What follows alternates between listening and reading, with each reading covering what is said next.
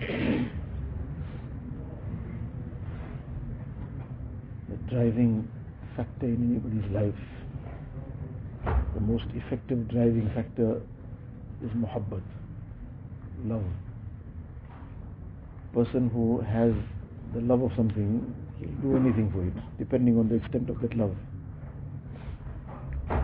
So to the extent that he has the muhabbat of Allah Ta'ala, that will drive him to do that which pleases Allah Ta'ala. And to the extent that a person is lacking in this muhabbat, to that extent it will be very difficult for him to fulfill what Allah Ta'ala wants of him. A person is very, very attached to his parents, so now anything, any slightest indication of what they might want from him, what they will be happy with, he will go out of his way to do it.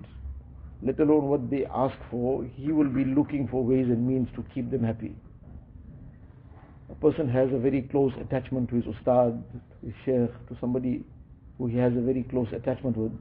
So he will do anything that he can to try and earn the pleasure of the ustad, sheikh, etc.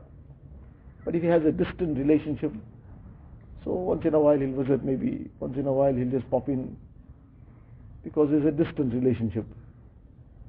So now he won't be too concerned if something happens which doesn't really please the person. It's something, well, he doesn't have to bother about meeting him often.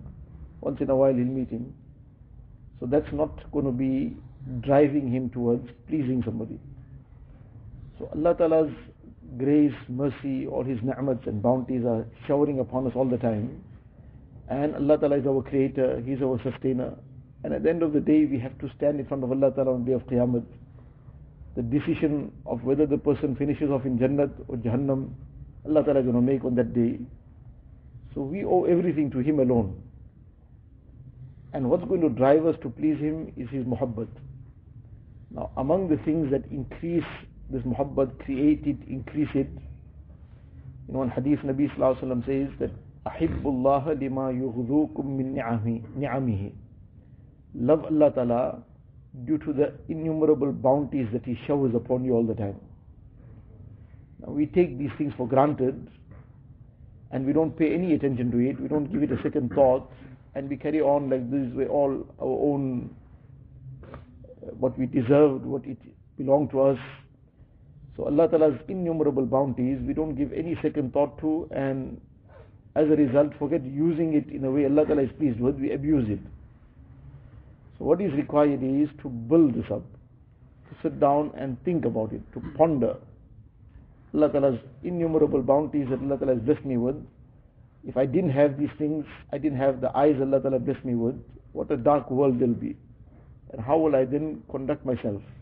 Imagine oneself in that condition.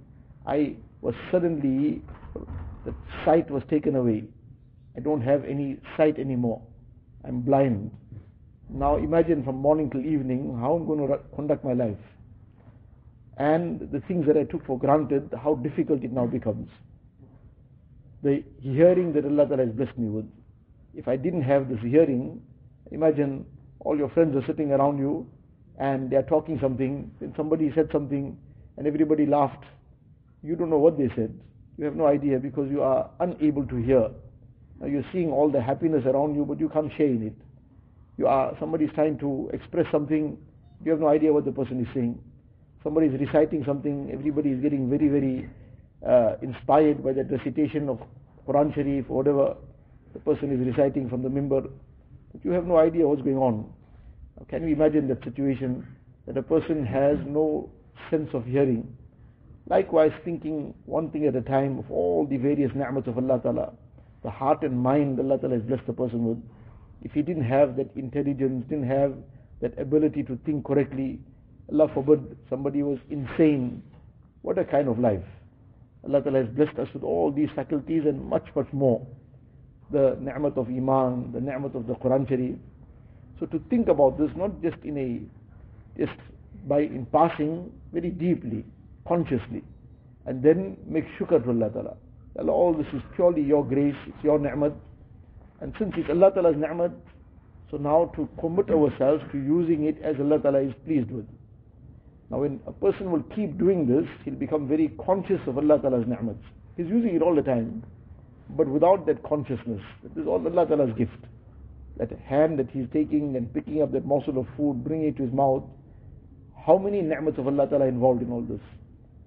But we don't give it any thought. So now to bring all this to mind and then to make shukr for it. And the more we keep doing this, the more it will increase that muhabbat with Allah Ta'ala. When that muhabbat comes in the heart, that drives the person towards righteousness. That drives him away from sin. Because he doesn't want to displease someone he loves. And the greatest love should be for Allah Ta'ala. If he loves Allah Ta'ala, he will do what Allah Ta'ala is pleased with, and he will refrain from what Allah Ta'ala is displeased with. Allah Ta'ala pleased.